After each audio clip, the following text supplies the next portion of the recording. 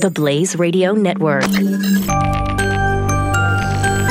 On demand.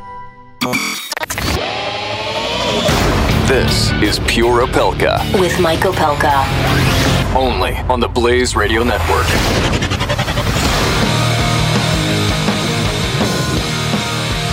All right.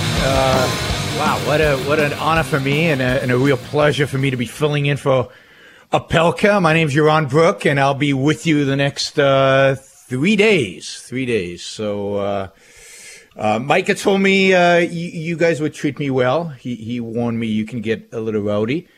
But I welcome your calls and welcome your participation. I think I'll start by telling you a little bit about who I am, because probably most of you have never heard of me.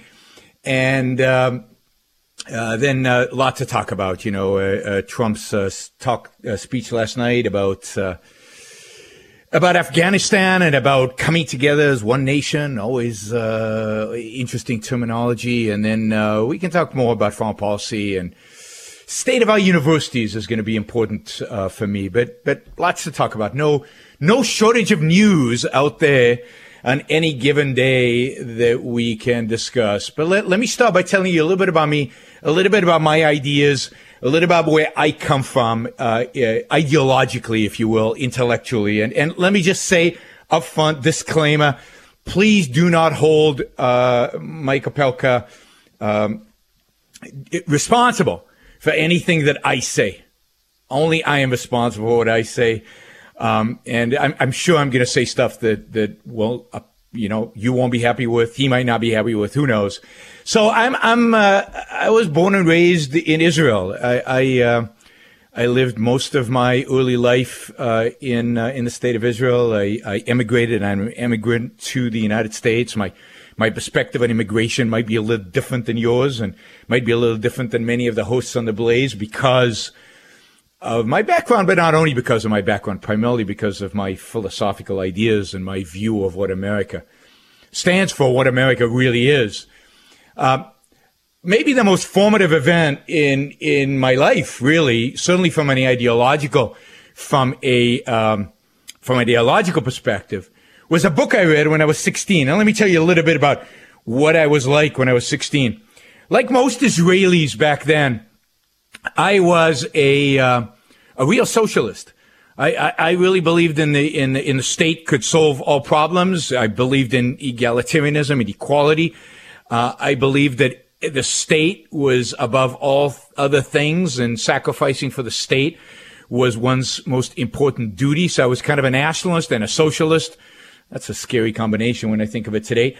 But that's how we all were in Israel back then. This is in the 1970s. We were raised on it. We were bred with it. All of our songs, all of our stories. Our entire way of upbringing was focused on socialism and nationalism. The tribe, the Jewish tribe, and very much the state, the Israeli state, and then this idea of socialism, of sharing, of equality of outcome, opportunity, equality, and very much part of how we were raised in those days. And then I read a book I think many of you have probably read, and if you haven't read, you've heard about, and if you've heard about and haven't read, you should read, and if you haven't heard about it, I don't know where you're living. The book is Atlas Shrugged by Ayn Rand. Atlas Shrugged by Ayn Rand. If you haven't read it, you should read it. It should be on everybody's reading list. Millions of people have already read it. I think it's a book that has already been unbelievably influential and shaped much of American culture. And this book blew me away. And if you've read it, it's pretty radical in a good sense. I use the term radical as consistent and positive and good. Many of you might have read it and not made much of it. Many of you might have read it and said, yeah, that's a kind of what I believe in. For me, it changed my life. It completely turned my life upside down. Everything I'd been taught, everything it turned out I believed in, everything politically and philosophically that my parents believed in, that my neighbors believed in, that my favorite politicians believed in. She challenged. The book challenged. And it completely, radicalized me. It completely changed me. It was the most important event in my life from an intellectual perspective. And I fought the book. I fought it. I know a lot, you might have read it and say, yeah, I agree with that. No, I disagreed with everything. I did not want to agree with a word she said. I threw the book on the wall. I argued with her. Didn't help. She won. I lost. Of course, I won overall. By the time I'd finished the book, I was completely convinced and have been studying Ayn Rand's philosophy, Ayn Rand's ideas ever since. Have really studied them deeply, have taken them to heart. I live these ideas. And everything you hear from me is my attempt to convey to you Ayn Rand's philosophical ideas in the context of today's political, cultural environment. It's my attempt, because who knows what she would have thought. She was a genius. I am not. But it's my attempt to take, Donald Trump's speech from last night and give you an analysis based on these ideas. And let me tell you, one of the most important things that Ayn Rand taught me and that I hope to help convey to you, and what I hope I do every Sunday. I have a show every Sunday on The Blaze from 2 to 4. You can also follow me on Facebook, on Twitter. Just plug my name in and put my name in Google, YouTube. You can subscribe to my channel on YouTube and all the other fun social media stuff. I'm there, and you can participate. So if anything I say strikes you as interesting, please follow up on it. One of the things that I try to convey in all my speeches and all my talks, and I speak, I think this last year I gave 109 public lectures in, I think, over 30 countries. So I travel a lot overseas and speak. Some of my Sunday shows in the future are going to be from all kind of bizarre international locations. So one of the most important ideas, or maybe, a key idea that really frames many of the other ideas, is that ideas, deep philosophical ideas about the nature of the world, ideas about the nature of human beings, ideas about morality, ideas are what shape the world around us. It is philosophical ideas, philosophy, that subject that you hated in school. And we'll talk about that. It's good that you hated it in school, because what you were taught for the most part was crap. But it's ideas that shape history. It's ideas that shape politics. It's ideas that shape the events that are happening all around us. And to some extent, I've always known that, but Ayn Rand really opened my eyes to that fact. And since then, I've been looking at the world and looking at current events, all from the perspective of trying to analyze, trying to figure out what are the fundamental ideas driving these trends, driving what is happening in the world around us. And I think most of us are pretty upset by the state the world is in. I mean, we're about a little bit away from, over a week from Charlottesville. We have got a war in Afghanistan that has lasted more than 16 years. We've got ISIS kind of on the run, but still committing terrorist attacks like we saw just a few days ago in Barcelona. The world seems to be in disarray. Our universities, and we'll talk quite a bit, and if you follow me, we will talk quite a bit about the state of American universities, the horrific state of American universities and American education more broadly.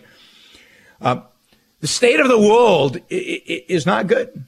And one of the things that I think explains some of the violence we're seeing in America, the clashes inside this country, the rise of Donald Trump as president of the United States, something I think most of us thought was unthinkable a year or 18 months ago. All of this can really be explained by the ideas that are dominant in the culture and the inability the inability of people to confront those ideas. So what we're talking about, this ideological, philosophical clash that is happening in the world around us. And what we need to do, those of us who believe in America, those of us who believe in freedom, those of us who believe in the founding principles of this country, what kind of ideas we need to embrace, what kind of ideas we need to study in order to protect this greatest of all countries, really in the history of mankind. All right. We're going to take a quick break. You're listening to the Michael Pelka Show, but this is Yaron Brook filling in. We'll be right back. I am telling you the God's honest truth. I would not have Relief Factor as a sponsor on this show if the stuff did not work. It's all natural, botanical mixture that combines with 100% wild harvested fish oils to help reduce the inflammation in my joints, in my knees, and my hips and my back. Yeah, I overdid it as a young man, running marathons, all that training, beat up my joints. But now, thanks to Relief Factor, I'm getting more active. The irritation is down, so the pain is removed. And I can't tell you what that means. Zipping up and down the stairs in the house, being able to crawl around the garden, being able to walk the golf course, being able to take the new puppy out for a 2-mile walk every morning. It's a change in my life that was made so simple by All Natural Relief Factor. Try the 3-week quick start pack. It's $19.95, cheaper than a cup of coffee every day. So you can go to relieffactor.com and get details. You can pick up the phone and call and ask questions and order 800-500-8384, 800-500-8384. It's Relief Factor. What are you waiting for? Pure Opelka with Mike Opelka on the Blaze Radio Network.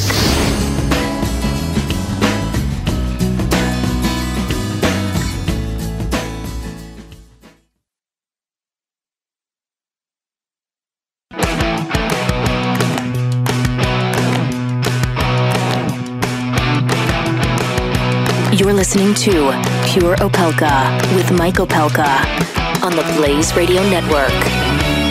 Well, at least today, Mike's not here. He will be back on Friday. I'm filling in for the next 3 days. My name's Yaron Brook. And we started with a little bit of my personal history just because I think it relates to a lot of the things going on in the world today. You know, one of the things that happened to me when I read Atlas Shrugged when I was 16 is that I really, at the end of that novel, I committed myself to making it somehow to the United States of America. I committed myself to immigrating to this great country.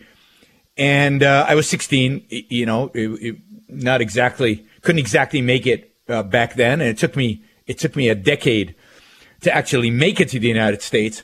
But from that point in time, one of the things that kept going through my mind is I want to live in the freest country in the world. I want to live in a place that has the most opportunities to make the best life for myself as possible.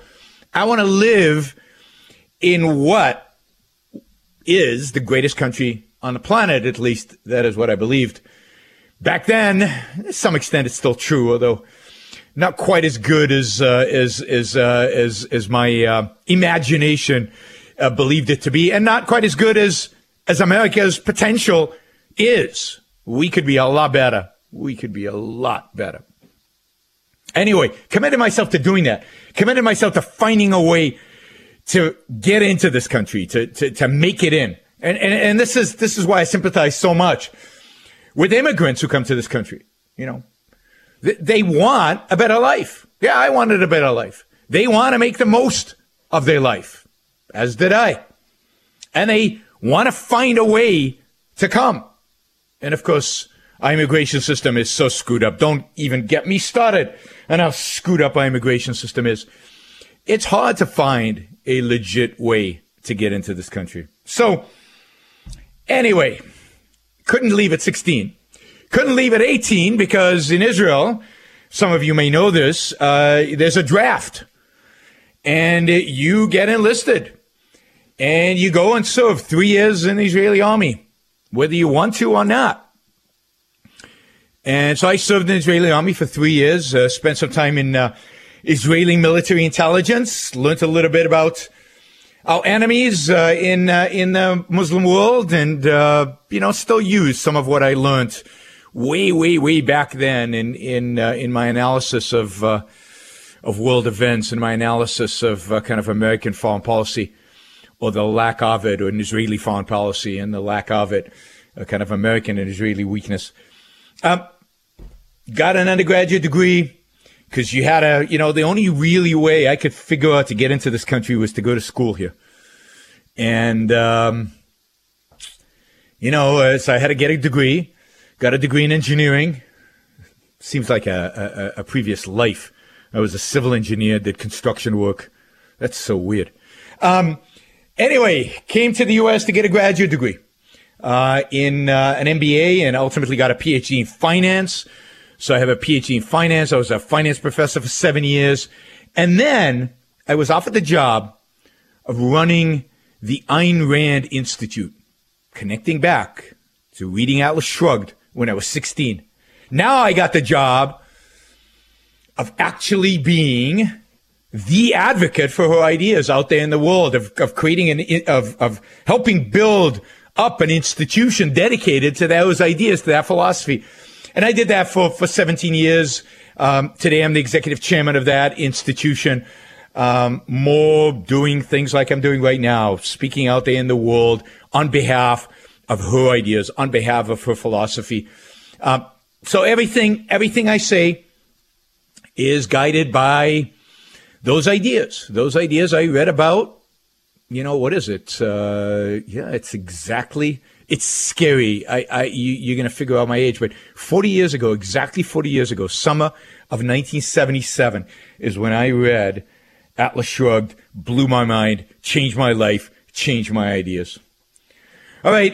If you want in on the conversation on any topic we raise, or anything else, or anything from my biography, or any issue that comes up in the news, happy to take your call. 888-900-3393, 888-900-3393. Happy to hear from you Apelka fans, or there's a term for you guys. I forget it now, but happy to hear from you. Challenge me, ask me questions. I'm going to get into the more controversial stuff here in a minute. So, came to America. One of the things that was interesting when I came to America is I came on an F1 visa, which was a student visa. And one of the things they do with the student visa is they make it impossible for you to actually make a living while you're going to school. Because I came with no money. I came with 2 little suitcases with my wife.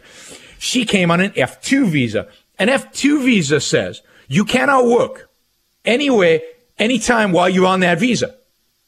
So what are you supposed to do as a student come here, right? Now, I could work on campus. So I got jobs. I got odd and end kind of jobs where I could.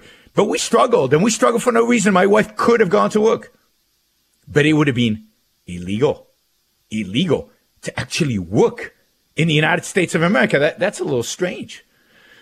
That would be illegal to actually work. So, just more illustration of how difficult we make it.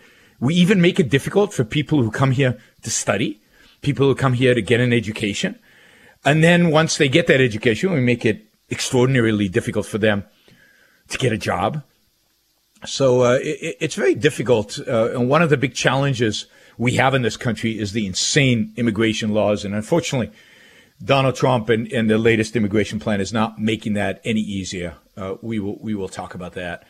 All right. So we're coming up on a break in about a minute. We've got a couple of callers on the line. So please, Neil, Max, hold on. I'll get you right after the break. You both want to raise some big topics. So I need some, real time to actually engage with them.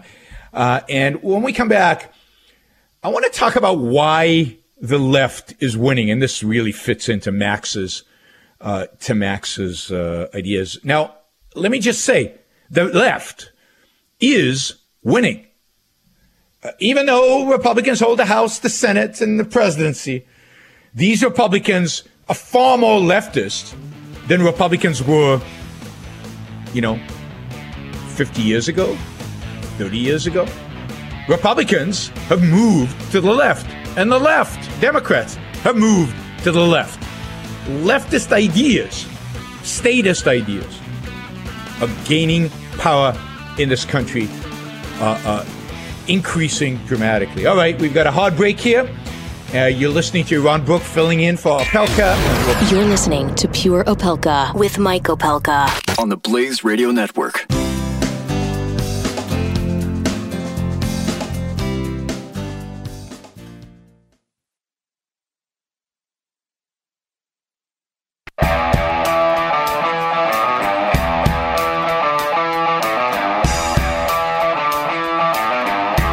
This is Pure Opelka with Mike Opelka on the Blaze Radio Network.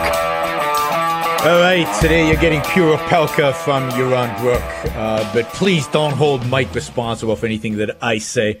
All right, we're gonna be taking we're gonna take some calls. We've got a bunch of callers. I knew as soon as I mentioned immigration, people would want to call in. It seems to always be a hot topic. But our first caller wants to talk about communism versus capitalism. Neil, you're on the Mike Opelka show. How's it going? Hey, my name is Neil. It's an honor to be on your show. Honestly, I'm a huge fan of Ayn Rand. I've just gotten into her, and honestly, and I also want. I'm sorry, I'm just take a deep breath. You're fine. Yeah. Oh man. Well, I wanted to ask this question. Yeah. I was having this argument with one of my friends who happens to be a communist and really left-leaning, is statist. And basically, we were having this conversation about Ayn Rand, and basically, of course he disagrees with her. But basically, he said that the reason why Ayn Rand and capitalism doesn't work is because the Republicans have tried it time and time again, with the example of Paul Ryan and Ted Cruz. And I honestly disagreed with that. But honestly, I didn't know how to refute that. So it's pretty simple to refute it. Look, what does capitalism mean? There's a big confusion out there because people pretend that America today is capitalist, or the Paul Ryan believes in capitalism, or the Ted Cruz even believes in capitalism, and they don't. They don't. And I know this might come as a shock to some of you out there, but they don't. Capitalism means the complete separation of state from economics. Capitalism means no state involvement in the economy. Capitalism means leaving us free, which means unregulated, uncontrolled. It means a government that does only one thing: protect our individual rights, which means protect our freedoms, protect our freedom to act on our own behalf, to start our own businesses, to sell our own things, to protect our property. So it's a system where all the property is privately owned and where the government's only job is to protect us. That's it. Arbitrate disputes, so we need a legal system. But other than that, a government that leaves us alone. Now, you tell me, when in American history have we ever had that? Now, we came close in parts of the 19th century, maybe between the Civil War and 1890 or something like that. We came close, but we've never really had it. Even during that period, the government was doing all kinds of nonsense, regulating railroads, controlling a lot of the land, taking over the canals and taking them over for government control. So we've never really had pure capitalism, real capitalism in this country. Paul Ryan, who is a big proponent of the welfare state, he just wants to make the welfare state more efficient, is not pro-capitalist, and it hasn't been tried in modern times. If you look at how many regulations there are, millions and millions of different little regulations on every aspect of our business lives. That's not capitalism. If you look at that tax code, The amount of taxes we pay. I pay in California, 55% of my income goes to the state, either to California, to federal government. 55%. That's not capitalism. That's socialism. So there is no capitalism in America today. We are a mixed economy. Mixture of some capitalism, not very much, and a lot of statism, a lot of socialism, a lot of government intervention in every aspect of our lives. So I agree. When they criticize Paul Ryan or they criticize Ted Cruz, fine. They're not criticizing capitalism. They're criticizing people who are mixed economy people who maybe are slightly less regulations, but they're not for real capitalism. They're not for the idea behind the founding of this country, which is freedom and individual rights, which is a government that leaves us alone. As Jefferson said, if your neighbor doesn't have his hand in your pocket, what he does in his own home, in his own business, now I'm paraphrasing here, Jefferson, right, is none of your business. And yet it's all our business because the government intervenes in all of that. So when they attack Republicans, that is not attacking capitalism. Republicans are not the party of capitalism. I wish there was a party in the United States today that it was a party of capitalism. Indeed, what we need is an American capitalist party. Scrap these two loser parties, these two leftist parties, these two statist parties, these two parties that want to grow the state and increase its effect on our lives. I want to be free. I want to be able to live my life without permission from some bureaucrat, without permission for some politicians. That's what this country is really about. So, you know, your friend is equating Republicans with capitalism. Huge mistake. And one of the things I try to emphasize over and over and over again is what capitalism really is. It's freedom. It's individual rights.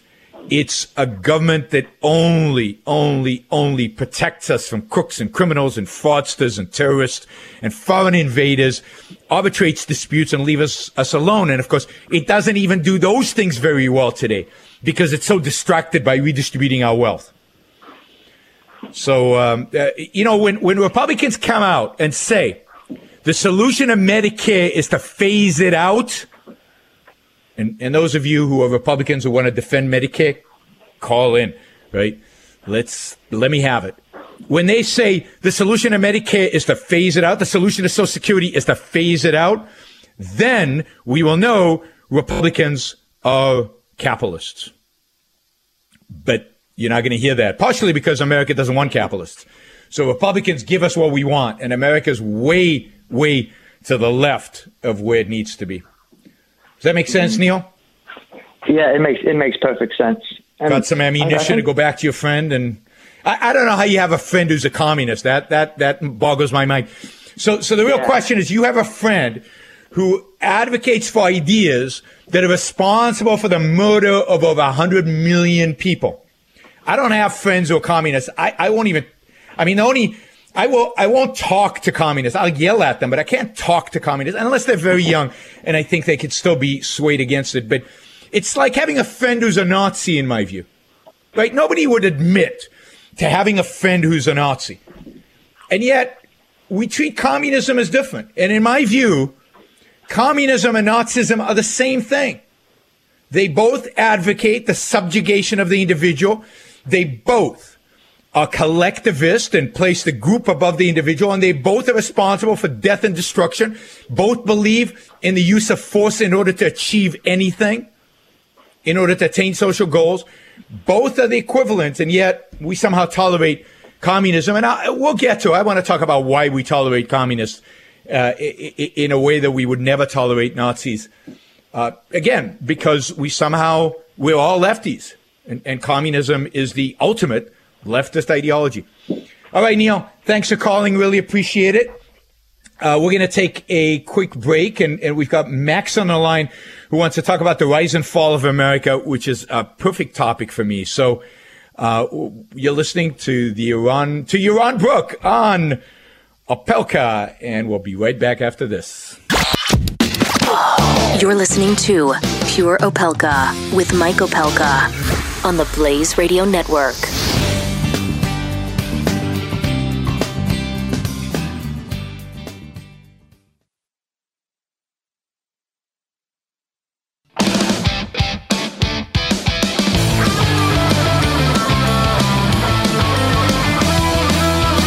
Pure Opelka with Mike Opelka on the Blaze Radio Network. All right, we're in the last segment for the first hour, and this is Yaron Brook filling in for Mike Opelka. And Max dropped out. We were going to talk about the rise and fall of America. I was looking forward to that. Max, if you're listening, call back. I'd love to talk to you.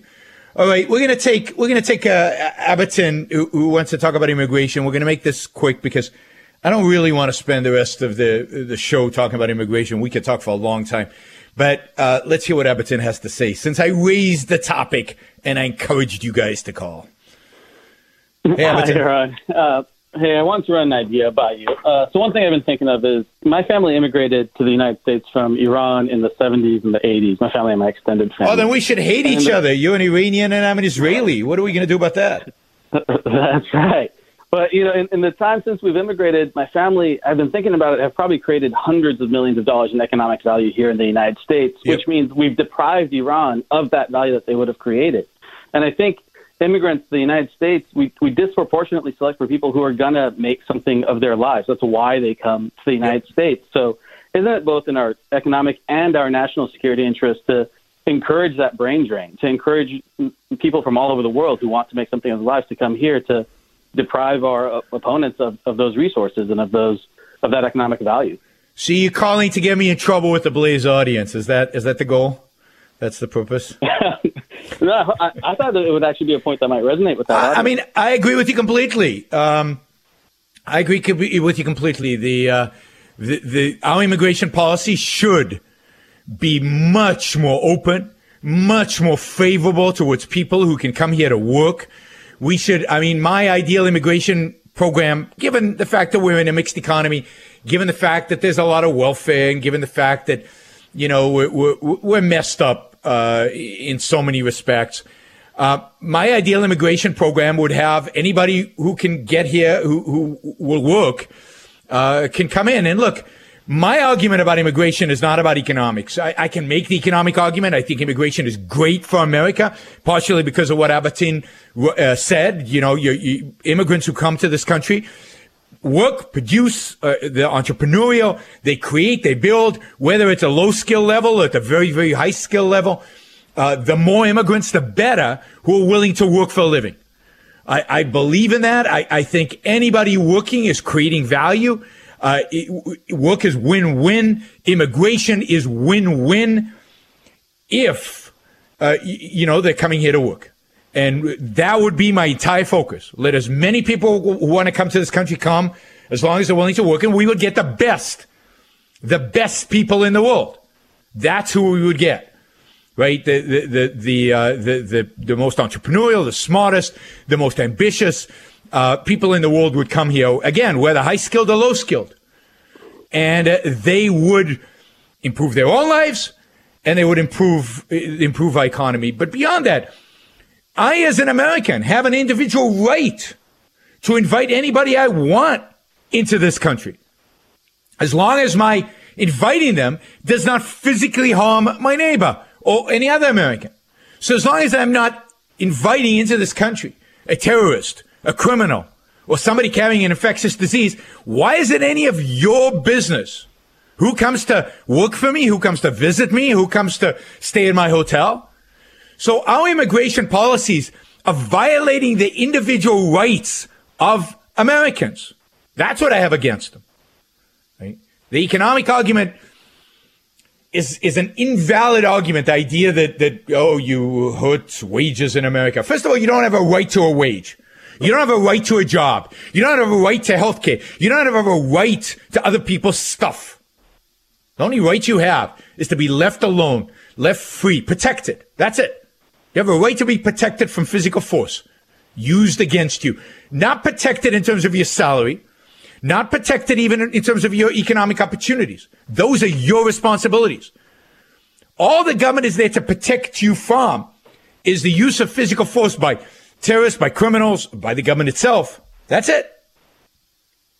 So there is no economic argument against immigration. Add to that the fact that, by any measure, immigration is a huge benefit to them, to the economy, core economy, in terms of, again, entrepreneurship, in terms of anybody who has a job is creating value. Win-win relationships. I'm paying you because, I gain from it, and you're creating value. You go and shop. You're creating economic activity from an economic perspective. You can run the models. You can run you can study economics, and you will find an argument against immigration in the economics literature. It just doesn't exist. Freer, opener borders are better economically, much better economically than closed borders. But I believe in the argument from the rights perspective, from individual rights. Right, and I agree completely. But in the pursuit of our rights, wouldn't there be an argument for the government to actually go out of its way to find people who would be productive in America? No, because it's not the government's job. It's not the government's job to do that. It's not the government's job to encourage people to immigrate. It's not the government's job to go out and find people. It's the government's job to protect us. And it needs to screen the people coming in to make sure that they're not criminals or terrorists or carrying infectious diseases. But other than that, if they've got, again, in the current environment, if they've got a job, why stop them from coming in? The government has no role in going out there and deciding we need these professions versus those professions, like Trump's current plan, right? That's central planning. Since when did the government know what the economy needed? The government's pathetic when it comes to things like that. It has no clue what kind of jobs are needed in America and what kind of jobs are not needed in America. If you have a job, that's all the government should require. And as long as you're not a danger, then they should allow you in. All right, you're listening to Yaron Brook Show. We will get to you, Max, I promise, right after this break. You're listening to Blaze Radio Network. Pure Opelka. With Mike Opelka on the Blaze Radio Network.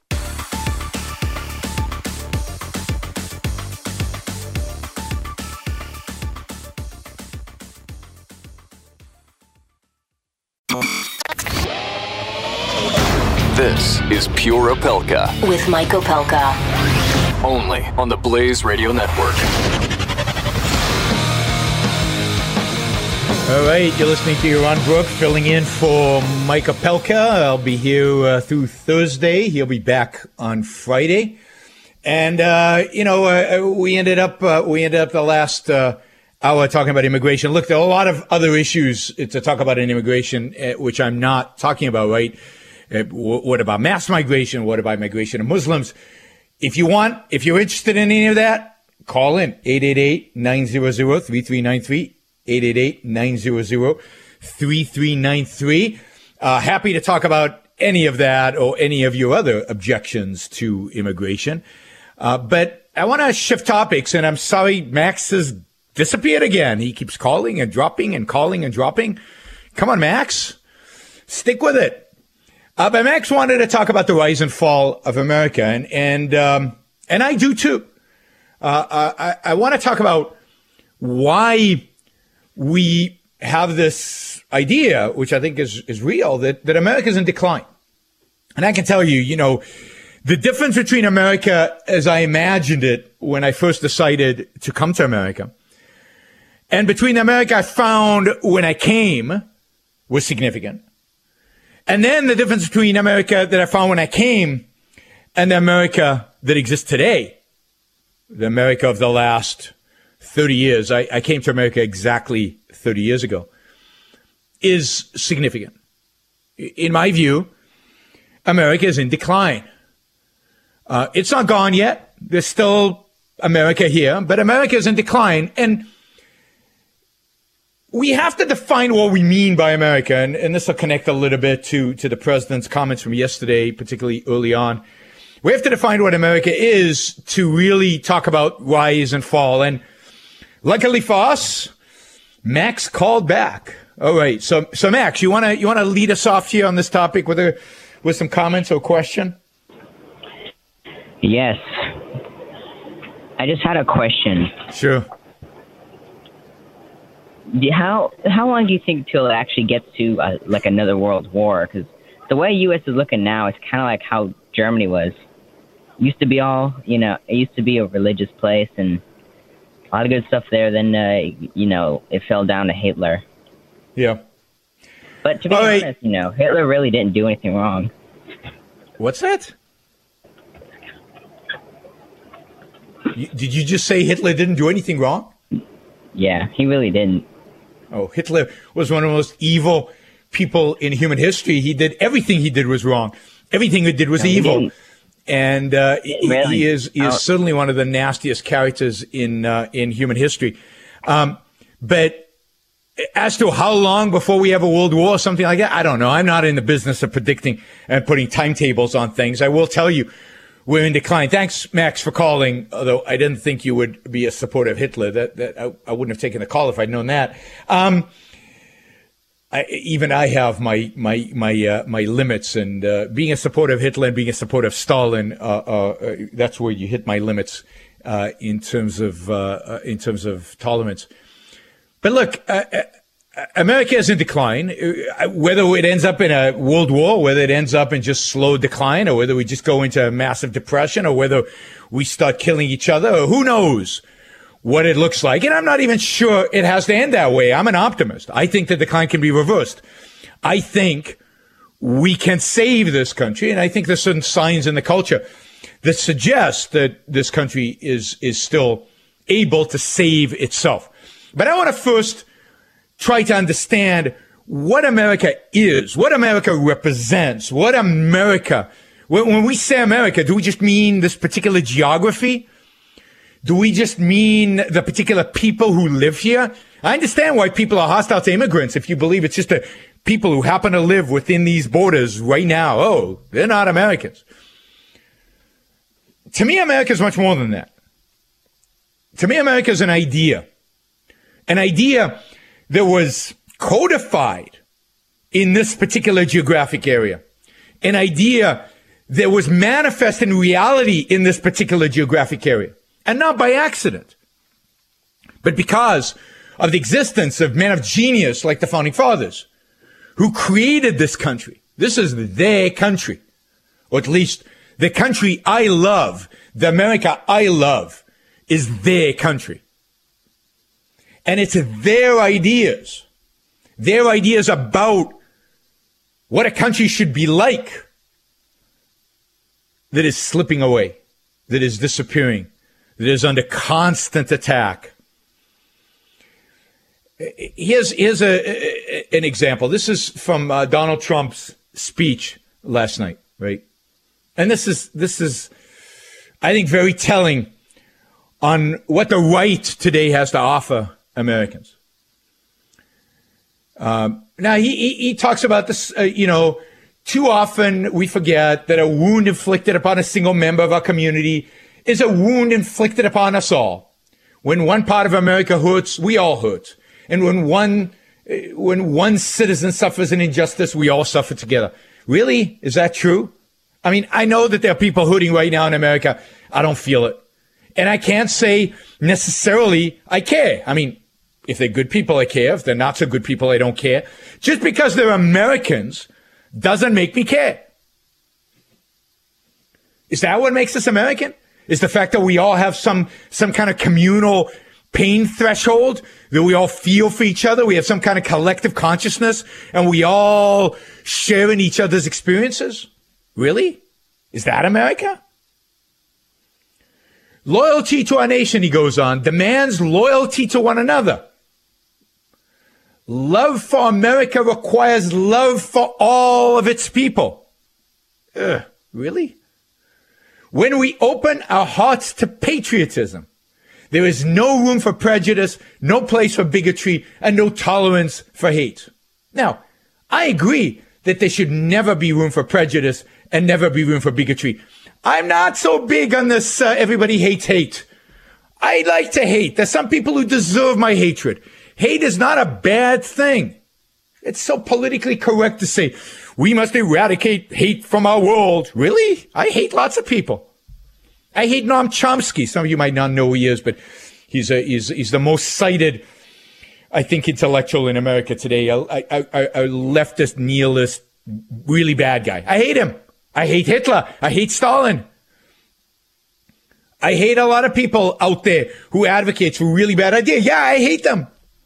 Don't be embarrassed by your hate. Don't be ashamed of your hate. If you hate people for good reason, if you hate people for a rational reason, then hatred is not a bad thing. So I hate this politically correct nonsense about we must eradicate hate from America. No, I hate Islamic terrorists. I hate that guy who drove his truck into a group of tourists and locals just trying to enjoy their lives in Barcelona the other day. And I will always hate people like that. I have no tolerance for them. I have no sympathy for them. I will not turn the other cheek for them. And I will not love my enemy. I will not love my enemy. I will hate my enemy. So I don't buy this tolerance, that we should have no tolerance for hate. Some people need to be hated. Those people who marched in Charlottesville with Nazi slogans. Let me tell you, I hate you guys. And Antifa, the leftist group that goes around the country attacking people who they disagree with and beating them up and using pepper spray on them. I hate you guys. And it's when we have the stomach and the spine to identify people we hate and rationally defend our position, that is when we will resurrect America. I mean, the founding fathers hated the king and they offended him and they revolted against him and they shot people. I don't buy this Christian idea of turning the other cheek and loving your enemy. I don't love my enemy. Never will. Never have. I've been in a war in Israel. I know what it's like to see people, die in a war. I hate people who attack my values. I hate people who want to destroy my country. I hate people who want to destroy my values. I'm not a turn the other cheek kind of guy. And I'm not a patriot. If patriotism just means opening my heart or loving America because it's this geography, I'm a patriot only to the extent that this country lives up to its founding principle, only to the extent that this country protects individual rights, only to the extent that this country is a country that, that is individualist, that protects the individual, that values the individual. But this collectivist garbage coming out of the President of the United States' mouth does not encourage me to be patriotic. Really? I'm supposed to feel anytime an American is feeling pain? No, I'm not. I love this country. I emigrated to this country because I love this country, because this country represents freedom. It represents individualism. It represents individual rights. And it was founded to protect those rights. That's the extent to which I love it. To the extent this country becomes socialist, to the extent this country becomes statist, to the extent this country becomes collectivist, I will fight it. All right. When we come back, we'll talk more about why we're losing this battle for America. Why America is slipping away, or at least this idea of America is slipping away so much that our president doesn't even advocate for it. And the people who support the president don't advocate for it. And very few people out there know what America really is. All right. You're listening to Yaron Brook, filling in for Pelka on the Blaze Radio Network. We'll be back right after this. Last week, I welcomed a new sponsor to this show, and I am happy to say they're the best. Filter Buy. These are the people who decided that the hassle of buying filters for your air conditioning and heating units just needed to change. It needed to be made easier. So Filter Buy put together a system where you don't have to go to the store anymore. You don't have to rummage around the shelves trying to remember what the right size is. Sometimes the size and the filter quality don't match. This is the way to buy filters for your home, for your business. And they will deal with one filter purchase or a truckload of filter purchases. So go to filterbuy.com. Check out all the different air and furnace filter sizes they have. They have everything. They can filter any brand of AC or heating unit you have, and they will set it up to deliver for you. Free delivery, 100% free shipping in the continental United States. So check them out. Go to filterbuy.com. Stop running around the big box stores or the hardware stores scrounging for filters. And if you're a business person with a big warehouse that needs filters, save some money. They're American made. They're the best you can buy, and you're going to get a great deal. Go to filterbuy.com and order your filters today. You're listening to Pure Opelka with Mike Opelka on the Blaze Radio Network.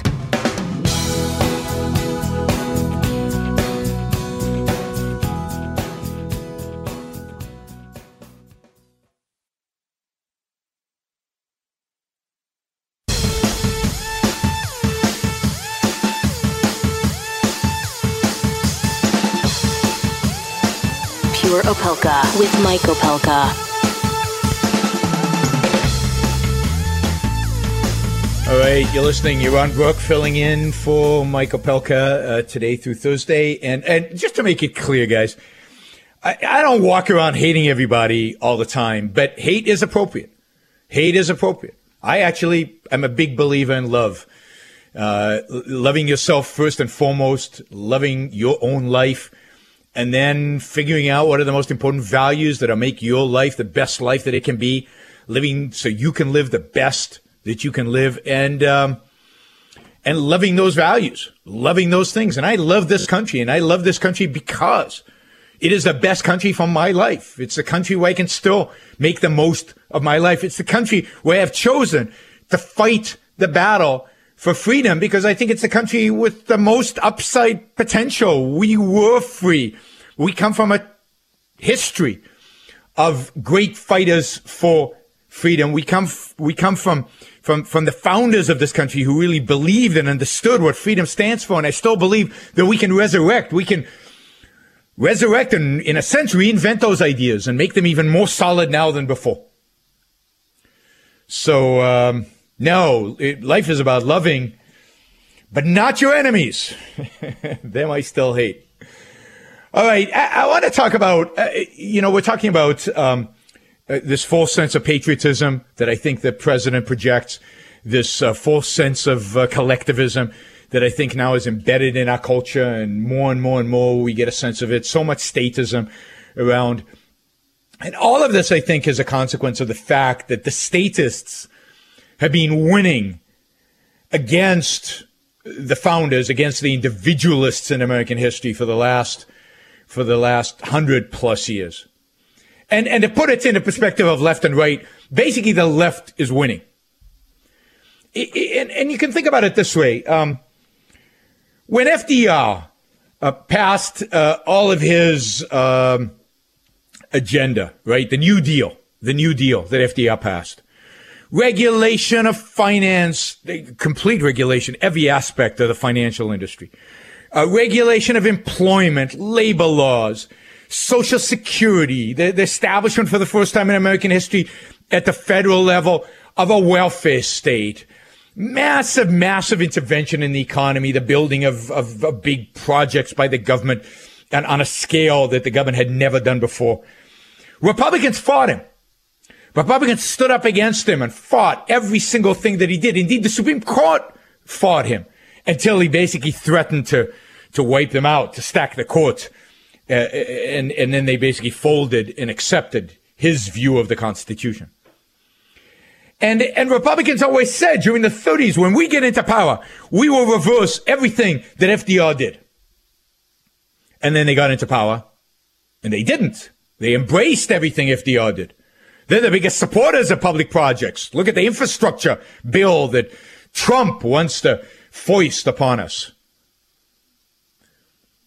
Social Security, they don't want to do away with Social Security. They're big proponents of Social Security. We want to defend Social Security, say the Republicans. Deregulation? Maybe sometimes, once in a while they'll deregulate a little bit, but nothing systematic, nothing on principle. No, Republicans today basically have accepted FDR as a hero. Most Republicans today consider FDR a great American president. Not like Republicans at the time who were opposed to him, or fought against him, who thought he was anti-American and a disaster. No, today he's considered a hero among Republicans.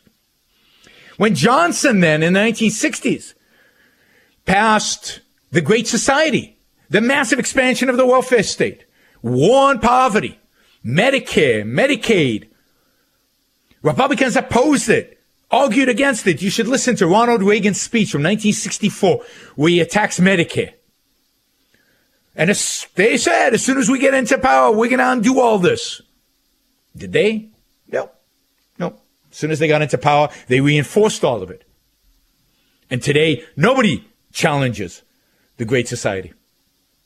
Republicans are way to the left of where they used to be. Throughout, in terms of everything with regard to economic issues, to the role of government.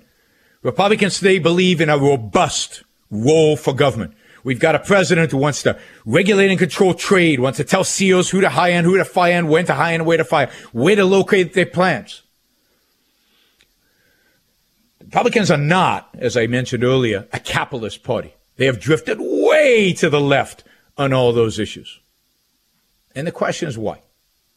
Why does the left keep winning?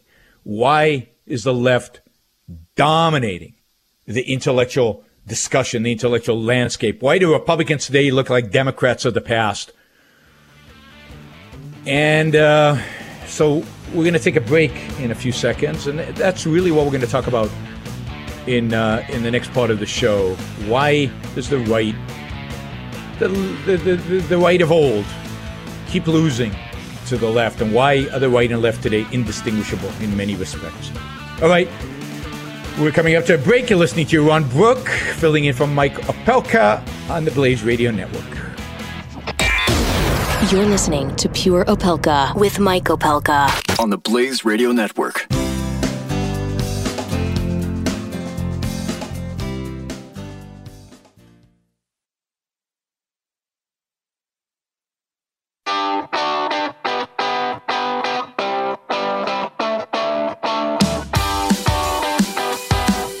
Pure Opelka with Mike Opelka. All right, this is Yaron Brook filling in for Mike Opelka. You can follow me on Facebook, follow me on Twitter. Just put in my name, Yaron, Y-A-R-O-N, Brook, B-R-O-O-K. Twitter, Facebook, YouTube. You know, I'm there and lots more content. I also have a show here on the Blaze every Sunday from 2 to 4 Eastern time. I hope you start listening there as well.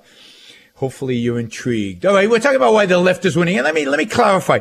It's not that I think the left is winning because they gain the most votes. So obviously they don't. They win the elections. Obviously they don't. It's because they dictate the terms of debate. They have moved the entire political spectrum to the left. Today's Republicans are Democrats of the past.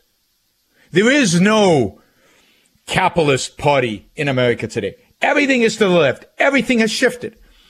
And the only response Republicans have had recently to the left's agenda is to adopt their collectivism, to adopt their identity politics, and some have gone out to the fringe right and to the alt-right and adopted the same kind of racist identity politics that the left, the radical, the fringe left has embraced.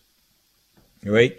So, no, everything we talk about today is on the left's terms. I mean, think about it for yourself. How many of you think that the financial crisis was caused by Wall Street? I mean, an overwhelming majority of Americans believe that. That is a leftist story. That is not reality. Right? How many of you think in America today that race is really, really important? That racial characteristics are really, really important to who you are? That is a leftist idea. And an alt-right idea. But the alt-right and the alt-left, not much difference there. Right? In so many respects, if we leave business alone, they will poison us and they will destroy us, and we have to regulate drug companies. And now we're getting more and more this idea we have to regulate the internet, and we have to control Google, and those are not ideas of a pro-capitalist party, and yet they are prevalent. Everything, the whole political map has shifted to the left. There's no discussion of actually establishing freedom in America. All right. Before I go on the discussion, we have Malachi, I think. Malachi, I'm pronouncing that right, from Chicago. Hi, Malachi. What's up?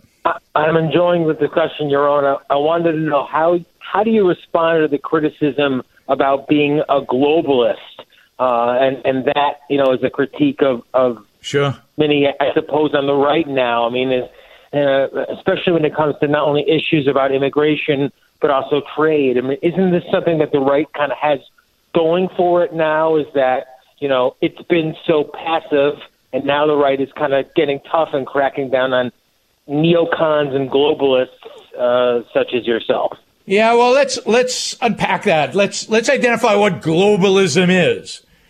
And it doesn't really mean anything would be my start off point, right? What does globalism actually mean? It means, for some people, a world government, control over the United States from other nations, loss of sovereignty, the placing of the world, people all over the world as the thing to be loyal to versus your own state. It also means free trade and relatively open immigration. But that is a package deal. The two have nothing to do with one another. I, for example, am for free trade, and I'm for much more immigration than we have today. And I'm against world government. And I'm against other countries telling our government what they can and cannot do. I'm against of looking at the world from the perspective of countries and world governments and so on. My whole approach is to look at the world from the individual up, not from the state down. So globalism is used, it's thrown about left and right all over the place to describe what? To describe people who want to control my life in the name of the planet or something? Then it's a bad thing. To describe people who believe in free trade and allowing individuals to pursue their own life and their own happiness without coercion, I'm all for people like that. So it's a meaningless term. I hate the term. It's meaningless. And I certainly am not a globalist, but I am for free trade, and I am for immigration. All right. So thanks, Malachi. Great name, by the way. I don't know how you came up with that one. Thanks for calling. I appreciate it. We've got Douglas from Chicago wants to talk about Jerry Lewis. I'm going to hold off on that while I keep the discussion going. Jerry Lewis is a little out of the topics I wanted to cover today. All right. So why is it drifting leftwards constantly? And I would say it's because the left has had the ideological high ground. The left is intellectual. The left is philosophical. The left has ideas. The right does not. The right has nothing to counter the ideas of the left. Now let's talk a little bit about what some of those ideas are, right? The idea of, fundamentally, that much of the left, much of philosophy today, many of the philosophers out there, many of the teachers teaching your kids are teaching them that reality is not real. There is no actual reality. It's U-shaped reality. It's your imagination. It's your emotions. There's no actual solid thing out there. Think about the consequences of that. How do we know what truth is? Well, the left tells us today we're in a post-truth era. You can't even debate ideas with people like that. But what does the right offer in response to that, to this postmodern leftist ideas that are driving the social justice warriors and are driving so much of the Antifa, but so much of the university professors, so many of the classes that your kids are taking in college, are advocating that reality doesn't really exist. It's not really real, that you're just making it up, that your reality is guided by your nature as a black person or a white person, and therefore if you're white, you should have immediate guilt because you've been oppressing black people.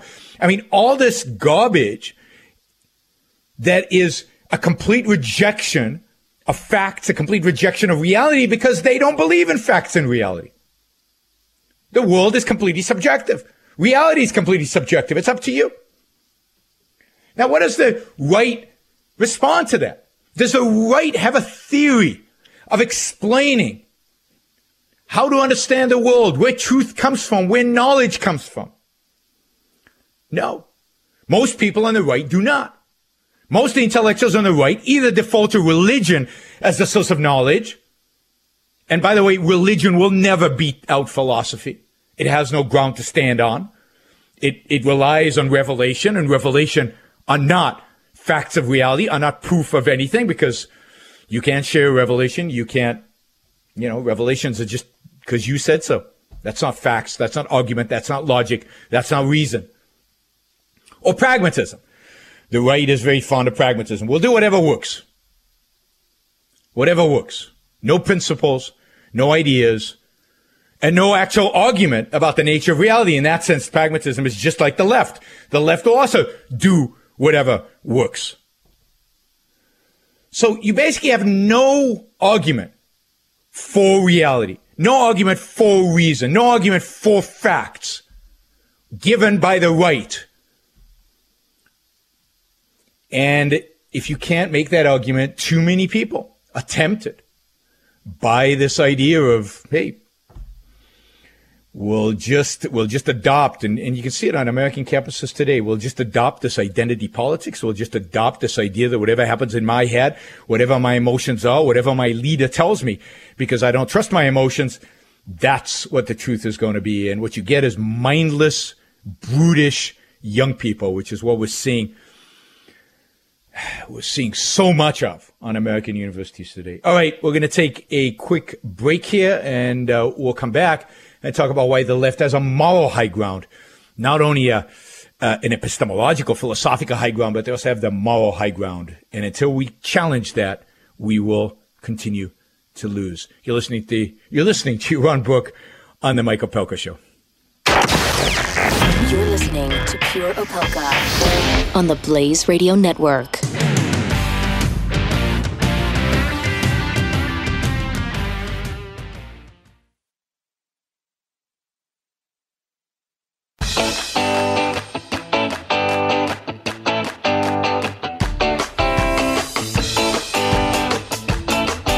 You're listening to Pure Opelka with Mike Opelka. Part of the next generation of talk radio on the Blaze Radio Network.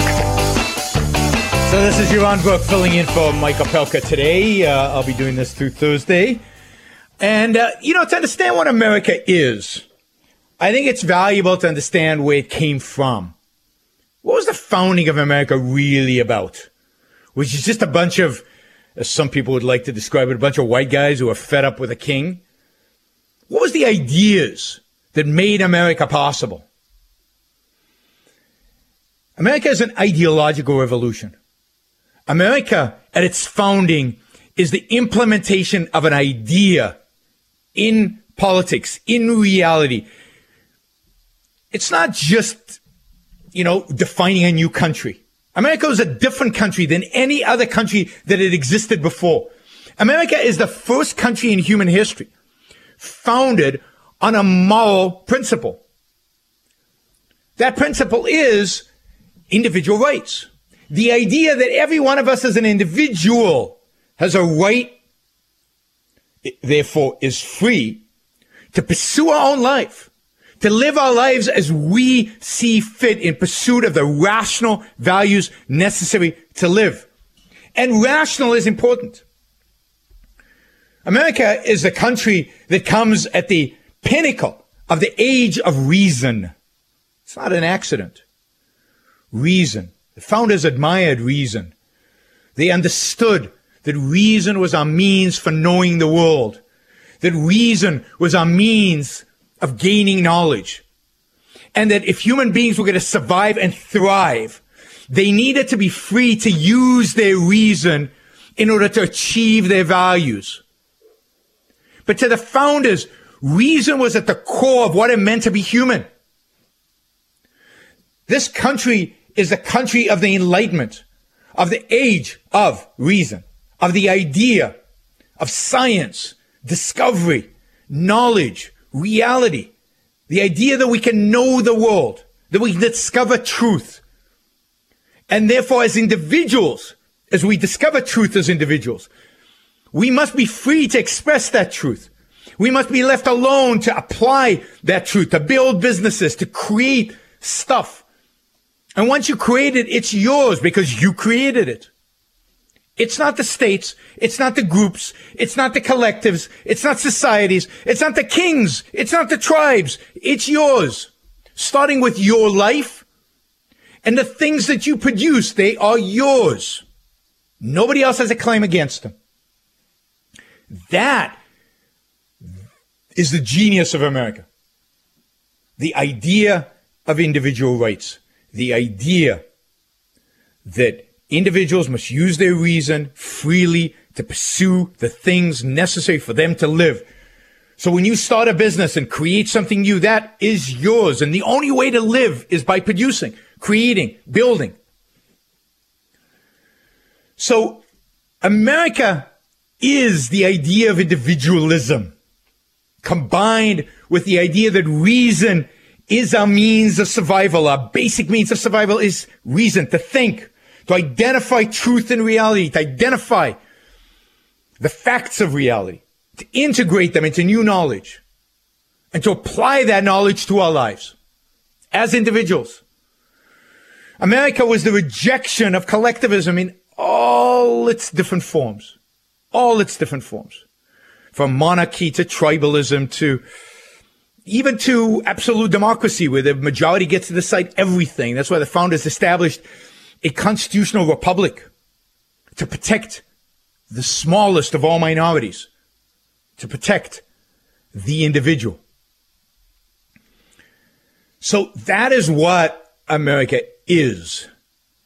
Those are the ideas that made it great. And yet, do you see anybody defending reason? Do you see anybody defending individualism? No, right or left. That's where the left has won. Today, the right and the left are both collectivists. Just the quote I gave you from Trump's speech is a great illustration of that.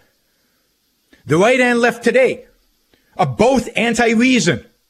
There is no party that defends science and technology and human knowledge and the ability of the individual to use his own reason and use his own mind to create a life for himself. No, the left believes you as an individual cannot make a life for yourself.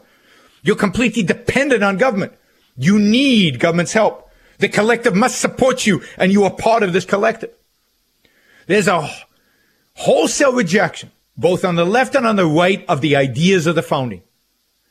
The ideas of individualism and the idea that we must use and can use and have the ability to use our minds in order to make the most of our own lives. That's why I don't consider myself on the right anymore. Right, left, they're all collectivists. They're all anti-reason. I consider myself an individualist. And in that sense, I'm opposed to both political parties today. All right. You're listening to Yaron Brook on the Mike Opelka Show. Pure Opelka. With Mike Opelka on the Blaze Radio Network.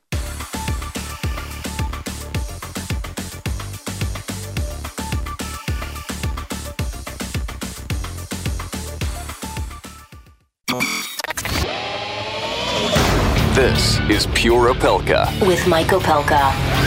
Only on the Blaze Radio Network. All right, this is Yaron Brook filling in for Michael Pelka, and we're in the final hour of today's show.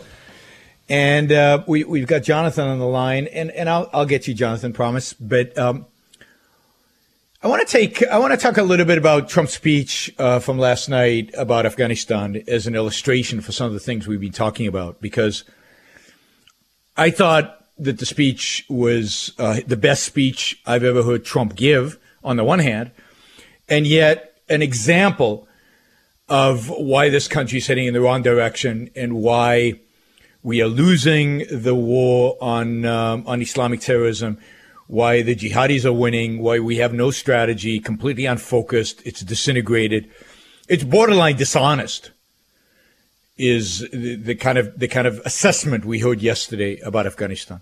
So we were told yesterday that Afghanistan is getting worse. There are more terror organizations in Afghanistan now than there were maybe ever. There's more hostility towards the United States and from groups in Afghanistan and in Pakistan than ever before. In spite of the fact that we've been fighting a war there for 16 years, the longest war in American history. And that the solution for all this, the solution for victory is, we're not going to tell you. We're not going to leave. We're not going to leave Afghanistan, that's for sure. And we're not going to tell you what the solution is, because that's strategy and it's secret. And we're going to tell you how we're going to. We heard a lot about victory. We're going to win. Bush said we're going to win. I mean, Obama kind of said we were going to win. Retreat with honor, get out of there with honor after we crush the enemy. Never happened. Why do we think it's going to happen now? And nowhere in the speech yesterday were the real fundamental questions asked.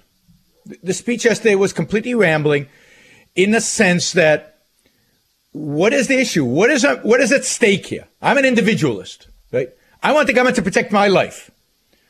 Is Afghanistan a threat to my life? I think it probably is today, because it is a haven for all these terrorist organizations that would like to attack America and kill me and kill you. Okay, so let's describe the threat. Why are they so successful? Why are there so many of them over there? Why are there more now than there were before, in spite of the fact that America's been fighting this war for 16 years? Who funds this? Where does the money come from? Who inspires this? Is it the Afghan government? Is the problem in Afghanistan? Is that where they're generating the money? I mean, some of it is because they make money off of drugs, but is that it? Is that what's funding it? Why don't we just firebomb all of their, poppy fields? It can't be just that, because they get money from other sources. What are those other sources? What is the threat? Where does it really come from? I mean, that's a reasoned approach. Let's look at reality. Let's examine the facts, and let's come to conclusions based on those facts. We didn't get any of that. We got vague promises about this time we're going to win. Trust me, which is he didn't actually say it, but that was implied throughout the speech, which is a typical Trump line. Trust me. I'm not going to give you details on how I'm going to get there. Just trust me. Wishes over facts. What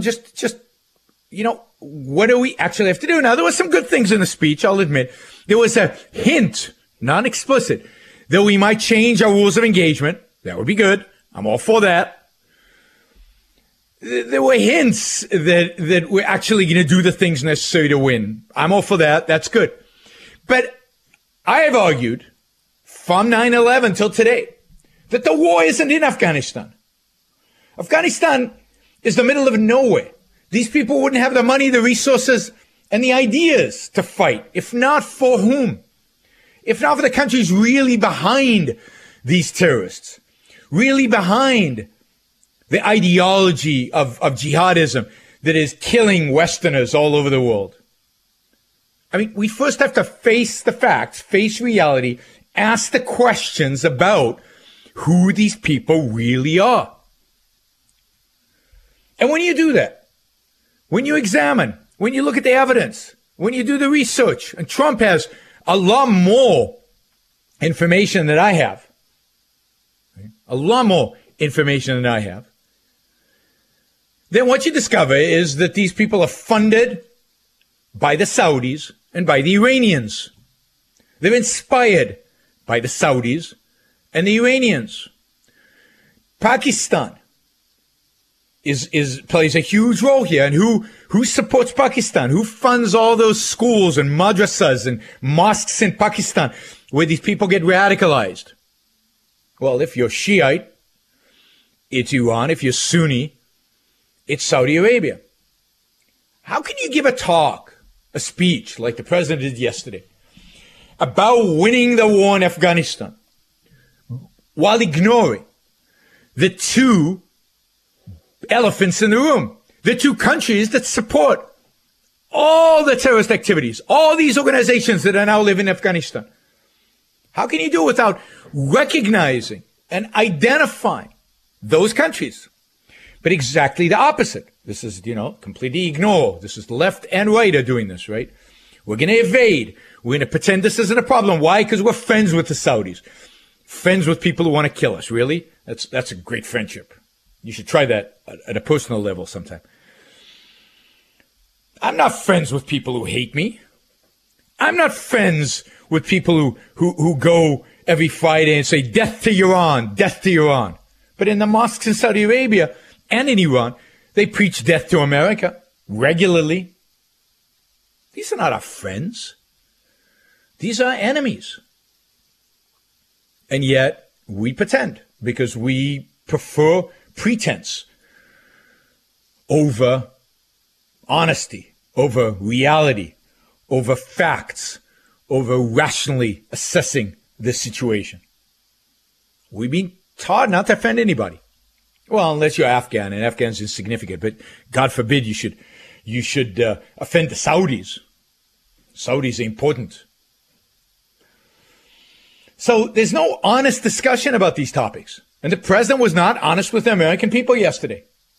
He was not honest with the soldiers right in front of him, who he is going to send over there to fight for what? What interest does the United States have in Afghanistan, really? To destroy terrorists who might attack the U.S. in the future? If you want to do that, Afghanistan is not the place to start. Well, how about wiping out ISIS to begin with? How about stopping the Saudis and the Iranians from funding these groups and supporting these groups and giving them intelligence and and promoting this ideology? The fact is today that Sunni Shiite doesn't matter. The Iranians are all over Afghanistan. They're the ones supporting the Taliban. Does the American president mention that? No. No recognition of who the enemy actually is. No willingness to face the actual facts of reality. This is where we have to be honest. But we also have to be thoughtful. We have to figure it out. And we can't evade. We can't evade the facts of reality. That's what leadership is about. Leadership is about facing the facts, integrating them, communicating them, and laying out a plan to deal with them. And we got none of that. None of that yesterday from Trump's speech. Now, it was the most adult speech I've seen him give. I'll give him that. But it still was empty. It was empty. I want to see a president actually identify the enemy. I want to see a president outline a strategy for winning. 16 years since 9/11, and we still have troops all over the world. We have troops hunting, in 120 countries. What do we have them there for? What are we sending troops to Afghanistan to do? To win? What does victory look like? He never said that. All I'd want, what does victory look like? He never said what victory looked like. He actually suggested that we might negotiate with the Taliban one day. How do you win it when you negotiate with the enemy? The only thing I know of war is you win when you destroy the enemy, when you bring them to their knees, when they reject their ideology. That's how we won World War II. That's why the Japanese are friends today and the Germans are friends, because they rejected the ideology, because they were crushed, defeated. Are we doing that in Afghanistan? Do we plan to do that in Afghanistan? No. If we're not going to do that in Afghanistan, bring the troops home. Why should one more American die in that godforsaken place, if we're not going to win, if we're not going to protect Americans, if we're not defend America, if we're going to negotiate with the Taliban and hand it over in the end to them anyway. All right. I get angry. What can I do? All right.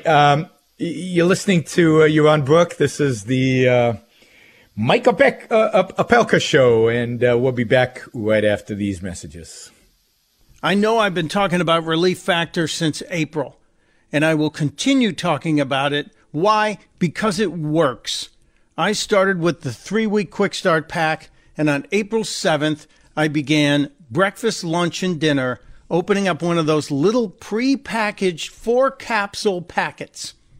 It's got 100% natural botanicals that also sit in there with the capsules of the wild harvested fish oils. The botanicals and the fish oils work to reduce the inflammation in my knees, and that means the pain goes away. 8 days after I started, my life changed. And now, months into this, I'm playing more golf. I'm walking more. I'm actually running up and down the stairs in the house, being told to stop running. Yes, I know. So I want you to try Relief Factor. They've sold over 1 million of the 3-week Quick Start Packs, and 80% of the people who order are repeat customers. What does that tell you? Relief Factor. It works for me. I hope it works for you. Go to relieffactor.com or pick up the phone. Call them. Ask questions. 800-500-8384. The number is 800-500-8384. The product is Relief Factor. Pure Opelka with Mike Opelka on the Blaze Radio Network.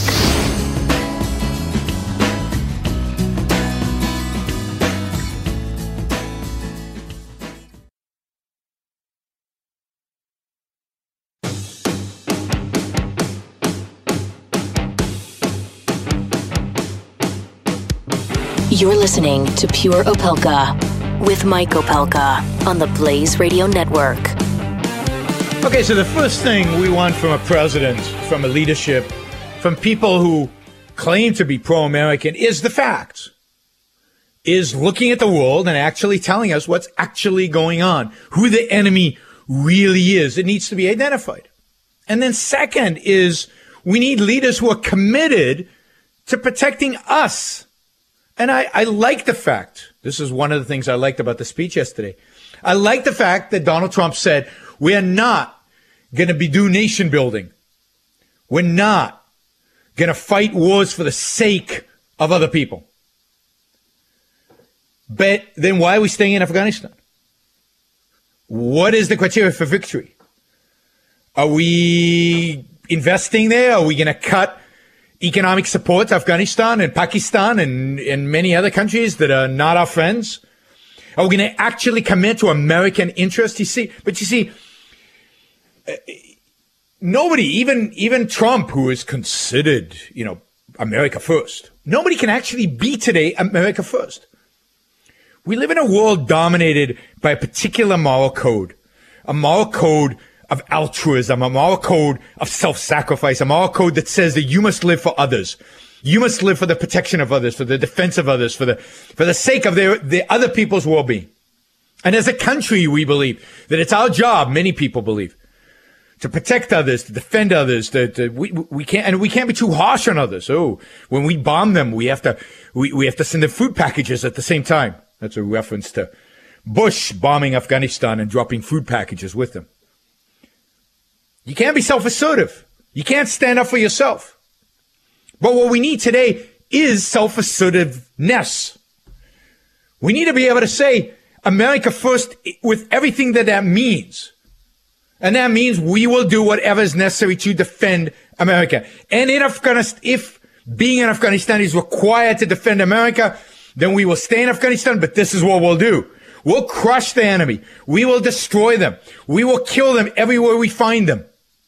We will stop worrying about collateral damage, and we will protect our own people, and we will defend this country and crush its enemies. That is what I'd like to hear from a president. All right, now I'm going to skip some callers because Logan is actually the only one who wants to talk about Afghanistan right now. I'll get you to Skylar and Jonathan later.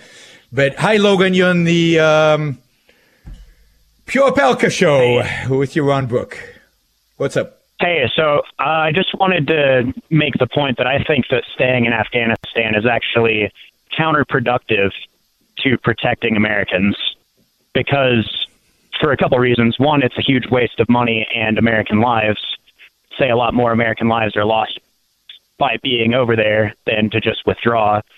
Second thing is that most of the terrorist attacks since 9/11 are from American citizens who are radicalized because of our foreign policy.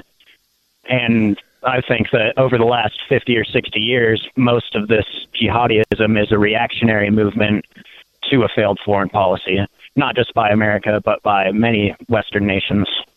Yeah, so I'm going to agree and disagree with you, mainly disagree. I agree with you that Afghanistan is, particularly the way we're fighting the war over there, 2,000 Americans have died over there, almost as many as 9/11, and $1 trillion, $1 trillion.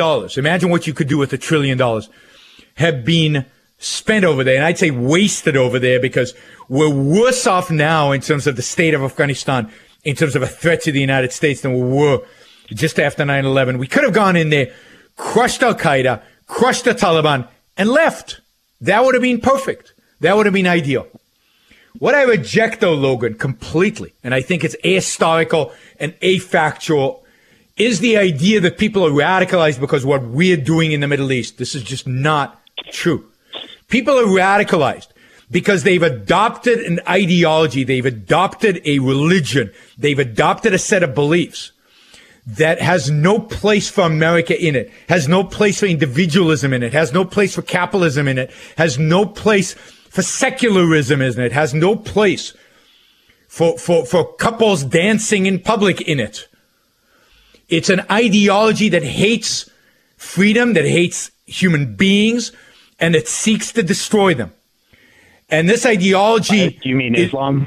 It's rooted in Islam. Now, I don't claim to speak for Islam, so I'm not saying all Muslims hold this ideology, but it's a version of Islam that holds these ideas, and people have adopted these ideas, and then what they see is a weakness in the West. They truly believe they can win.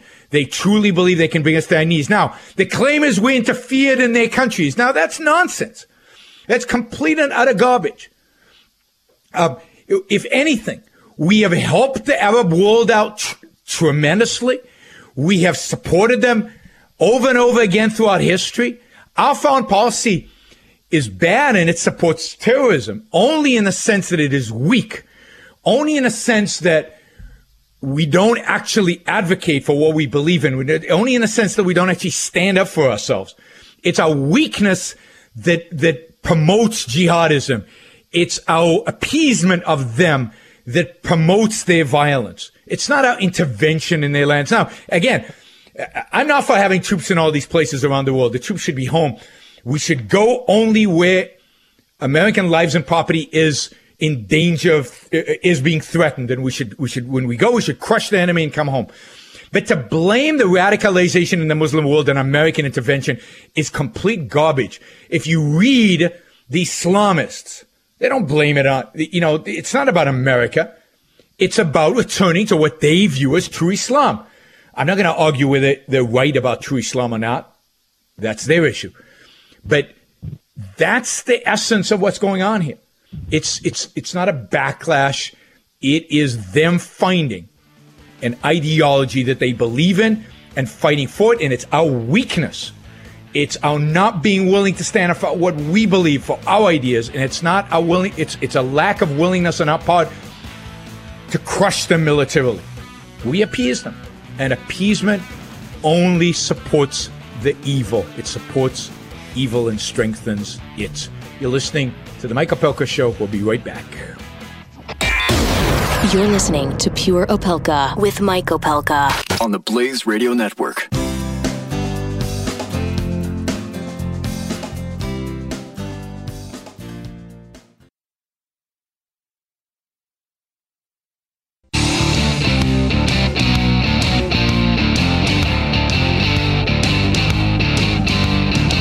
You're listening to Pure Opelka on the Blaze Radio Network. All right, this is Yaron Brook filling in for Michael Pelka, and I'll be here through Thursday. And we just talked about Afghanistan and the war, and let me just say something about Logan, the last caller, and about this idea that Muslims or the Islamic world hates us because of what we do, and they're just responding and they blow themselves up because we committed the injustice, and they're just responding to that, and they're radicalized because of our actions. That is a prevalent view. And it's a prevalent view that applies not just to Muslims. It is this view that the primary motivation of people is we're kind of these like billiard balls. You hit us in one direction and, you one ball hits the other ball and we go another. It's a certain level of determinism. But think about it. I mean, we've intervened in Latin America in probably inappropriate ways, and we don't have any Latin Americans blowing themselves up, killing Americans. We certainly intervened in Europe, both in World War I and World War II. I think World War I inappropriately, World War II appropriately, given that, they declared war on us, the Nazis did. But we don't have suicide bombers who are German blowing themselves up to kill Americans. We've intervened in the Philippines. We went to the whole war 100 years ago in the Philippines. I think a stupid war, or what we should have never got involved in, under the belief that Americans back then had that we were supposed to establish some kind of empire. And there are no Filipinos blowing themselves up to kill Americans. No, I mean, people are not motivated by you do something and they just respond, ping pong balls or something, or billiard balls or whatever. People are motivated by ideas. The founding fathers in this country were not just motivated by the bad stuff the king advocated for, the taxes. The founding fathers were motivated by a belief based on reason in ideas that were revolutionary at the time. The idea of the sanctity of the individual. The idea that each individual was capable of taking care of their own life because they were capable of thinking, of using their mind, of using their reason. They had ideas, and then they acted on those ideas, and they fought for those ideas. And yeah, the momentary stimulus was a king in England doing offensive things. But they would have found ultimately an excuse to do this, the founders did, because they wanted to establish a new country on the basis of a new idea. The Islamists have an old idea. An idea that God talks to them. An idea that they are God's messengers. And when people have that idea, whether it's Christians, Jews, or Muslims, they often become violent. And you can't reason with them. You can't reason with them. Because what are you going to say? No, God didn't say that? They're convinced. There's no fact in reality that you can point to that says God didn't say that. You can't point to the scripture because scripture is completely contradictory. All scriptures are contradictory. You can find whatever you want in scripture. It's just the nature of it. I mean, I grew up in a Jewish background, right? Where every sentence in the Old Testament had 50 different interpretations depending on which rabbi you talk to. Indeed, 50 rabbis usually would interpret every sentence 52 different ways. So what's the right way? How do we know? What's the basis of knowledge? We can't ask God himself directly. So who gets to decide? It's not based on facts of reality. Whenever truth is achieved through revelation, then you can't discuss it. You can't argue it. You can't debate it. Reason is out. Discussion is out. Debate is out. So all you're left with is force. I can't convince you I'm right about the truth of Islam. So the only thing I can do is force you to submit to Islam. That's all that, that view permits. It's all you can do. So it leads to violence. But it's the ideas, in this case, the religion, which is a set of ideas that drive people to commit the horrors that they commit, to fight America. It's not anything we did. It's what they believe. Now, there are lots of people out there in the world, including in the Western world, searching for meaning in life. By the way, a lot of the terrorists in Europe and in the U.S. were converts, people who converted to Islam, radicalized by the religion, and then became terrorists. They were seeking something. They were seeking a set of ideas to guide their life. And one of the great tragedies is that the West today doesn't advocate for alternative ideas, doesn't advocate for reason, for individualism, for a meaningful life through the embrace of philosophy, of a good philosophy, of a reality-based philosophy. What we have to offer people is the leftist postmodern nihilism where everything goes, there's no reality, you just make it up as you go along, and anything you believe can be okay, which, by the way, also leads to violence. We'll talk about that tomorrow when we talk about American campuses. And, and on the right, kind of a pragmatism or an alternative religion, which is not an answer, which is not a solution. Convert to Christianity instead of Islam. Or become a pragmatist. There's still no principles, still no real ideas. Just do whatever works. Well, what works is blowing myself up because, I'm trying to achieve 72 virgins or whatever. I'm trying to achieve a caliphate. Instead, what we need in this country, what the West needs desperately, what Europe needs, what America needs, is fighters for an enlightenment, is to rediscover the ideas that animated the founding fathers, rediscover the passion for reason, for science, and for individualism and individual rights. And until we discover and how those can bring meaning to one's life. The founders got it when it came to meaning in life. They put it in the Declaration of Independence. In a sense, the meaning of life is the pursuit of happiness. It's about your life. It's about the pursuit of your happiness. It's about you succeeding in life, you making the most of your own life. That's all the meaning you need. But we don't advocate for that. We don't teach that. We don't teach people to think. We don't teach reason and rationality. We undercut those, left and right, all over the place. And as a consequence, we get people radicalized by a set of alternative ideas called Islam, a particular form of Islam, call it totalitarian Islam, call it jihadism, whatever. And they're willing to blow themselves up for those ideas. People are shaped by ideas. People are motivated by ideas. And if we're going to win this war, and this is the most important thing that Trump did not mention, on the contrary, he undercut it. If we're going to win this war, we have to offer an alternative set of ideas. We have to argue about what it is we're fighting for. Are we just fighting for America because we're blind patriots? Or are we fighting for a set of ideas? Freedom, individualism, self-reliance in the most meaningful sense of the word, self-realization, the pursuit of happiness. And until we're willing to name the ideas that we're fighting for, we cannot win. And what the president should have said yesterday is, we're not going to bring you democracy. We're not going to try to change your cultures. But by the way, if you want to have a good culture, if you want to have a good country, if you want to live the good life, then adopt Enlightenment values. Then adopt the ideas of the Enlightenment, the ideas of individualism, the ideas of freedom. All right. You're listening to Yaron Brook, fill in for Mike Opelka, and we'll be right back after these messages. You're listening to Pure Opelka with Mike Opelka on the Blaze Radio Network.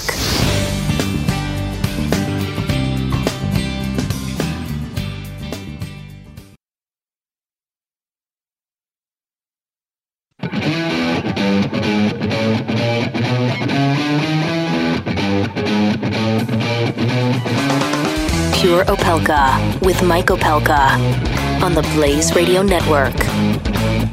All right, you're listening to Yaron Brook, filling in for Mike Opelka, and we're about to wrap up the show. I've got a couple of callers. Let me just say this. Bad ideas, evil ideas, are only successful in the world when the good are silent. When good ideas are silent.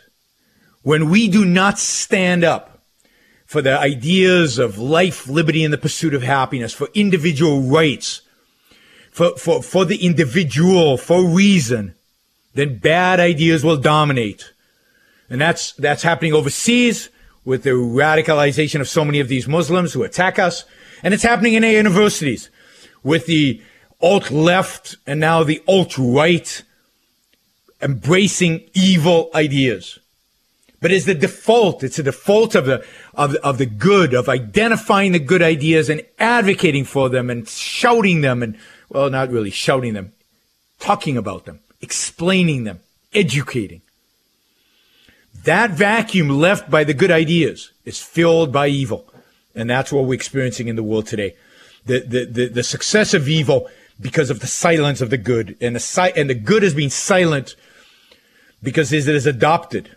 America has adopted bad ideas. We'll talk a lot more about that tomorrow. I want to talk about the state of American universities tomorrow, why they are the hub for many of these bad ideas, why much of the state of the culture we live in today is a consequence of those bad ideas, and what is it that makes it possible for us to just be silent in the face of jihadism, in the face of alt-left, alt-right, and all the nonsense that's out there. If you even mention alt-left, the New York Times will write an article about you saying that you're full of it. All right, we have also, let me just mention this while I'm talking about tomorrow. We've also got a guest tomorrow, Alex Epstein, who's going to talk to us about Al Gore's latest movie.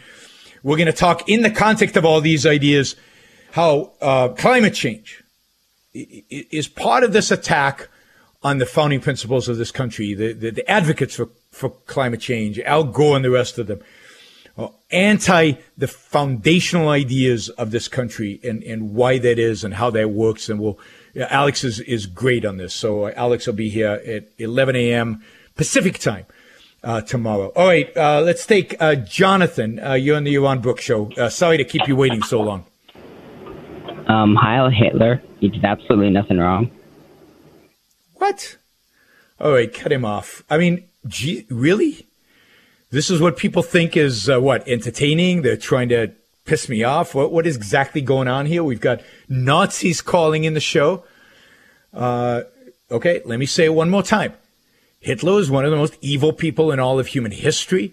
His ideas are repugnant. The people who made Hitler possible are disgusting. And anybody today who advocates for his ideas are disgusting. These ideas are evil through and through. And you might think it's funny to say Heil Hitler, but, when they come and put you in the ovens and they turn on the gas and you die slowly and in great agony, that's what your ideas will lead to. So, hey, enjoy the freedom that you have in the United States to be able to say that, and you certainly have the freedom to say it, but it's sick, and it's disgusting, and I hope you have a miserable life fitting to the ideas you advocate for. All right, we've got Ed in Austin, who hopefully is not going to say something stupid like that. Go ahead, Ed. No, Yaron, don't let the trolls get to you. Now you're doing God's work. I cannot wait to hear Alex on the show tomorrow. I actually just wanted to call and get you, hopefully, to spill the beans on any more up-and-coming future Alex Epstein's intellectuals coming out of ARI, going through the other industries and exposing these postmodern ideologies, that are conceived over there, the subsidized hellhole of academia. Sure. What's going on over there at ARI? We got any more Alex Epsteins? Don Watkins going to be going around challenging... well, as you know, I think, Don Watkins, my co-author on Free Market Revolution and Equal is Unfair, and on a new book that's coming out next month, which I'll talk about tomorrow or Thursday. Don has gone over and joined Alex at the Center for Industrial Progress, and he will be fighting the good fight with Alex. And I'm sure, we've got Ilan Juno, we've got Steve Simpson, we've got Amanda Maxwell, we've got others at the Institute, and we're bringing in more, and we're training more, and this battle and this war will continue as we continue to advocate for good ideas. And let me just end with this. We've got less than 2 minutes. Thanks, Ed. Thanks for the call. I appreciate it. This is an ideological battle. I started with the importance of ideas, and I'll end with the importance of ideas. Ideas shape the world. In a sense, and we'll talk about this maybe tomorrow, Thursday, it's Greek philosophy. We're still debating the ideas brought up by Greek philosophy. We're still debating the moral ideas that have been around for hundreds, thousands of years. It is these ideas that shape ultimately people's behavior and certainly shape the culture and shape history.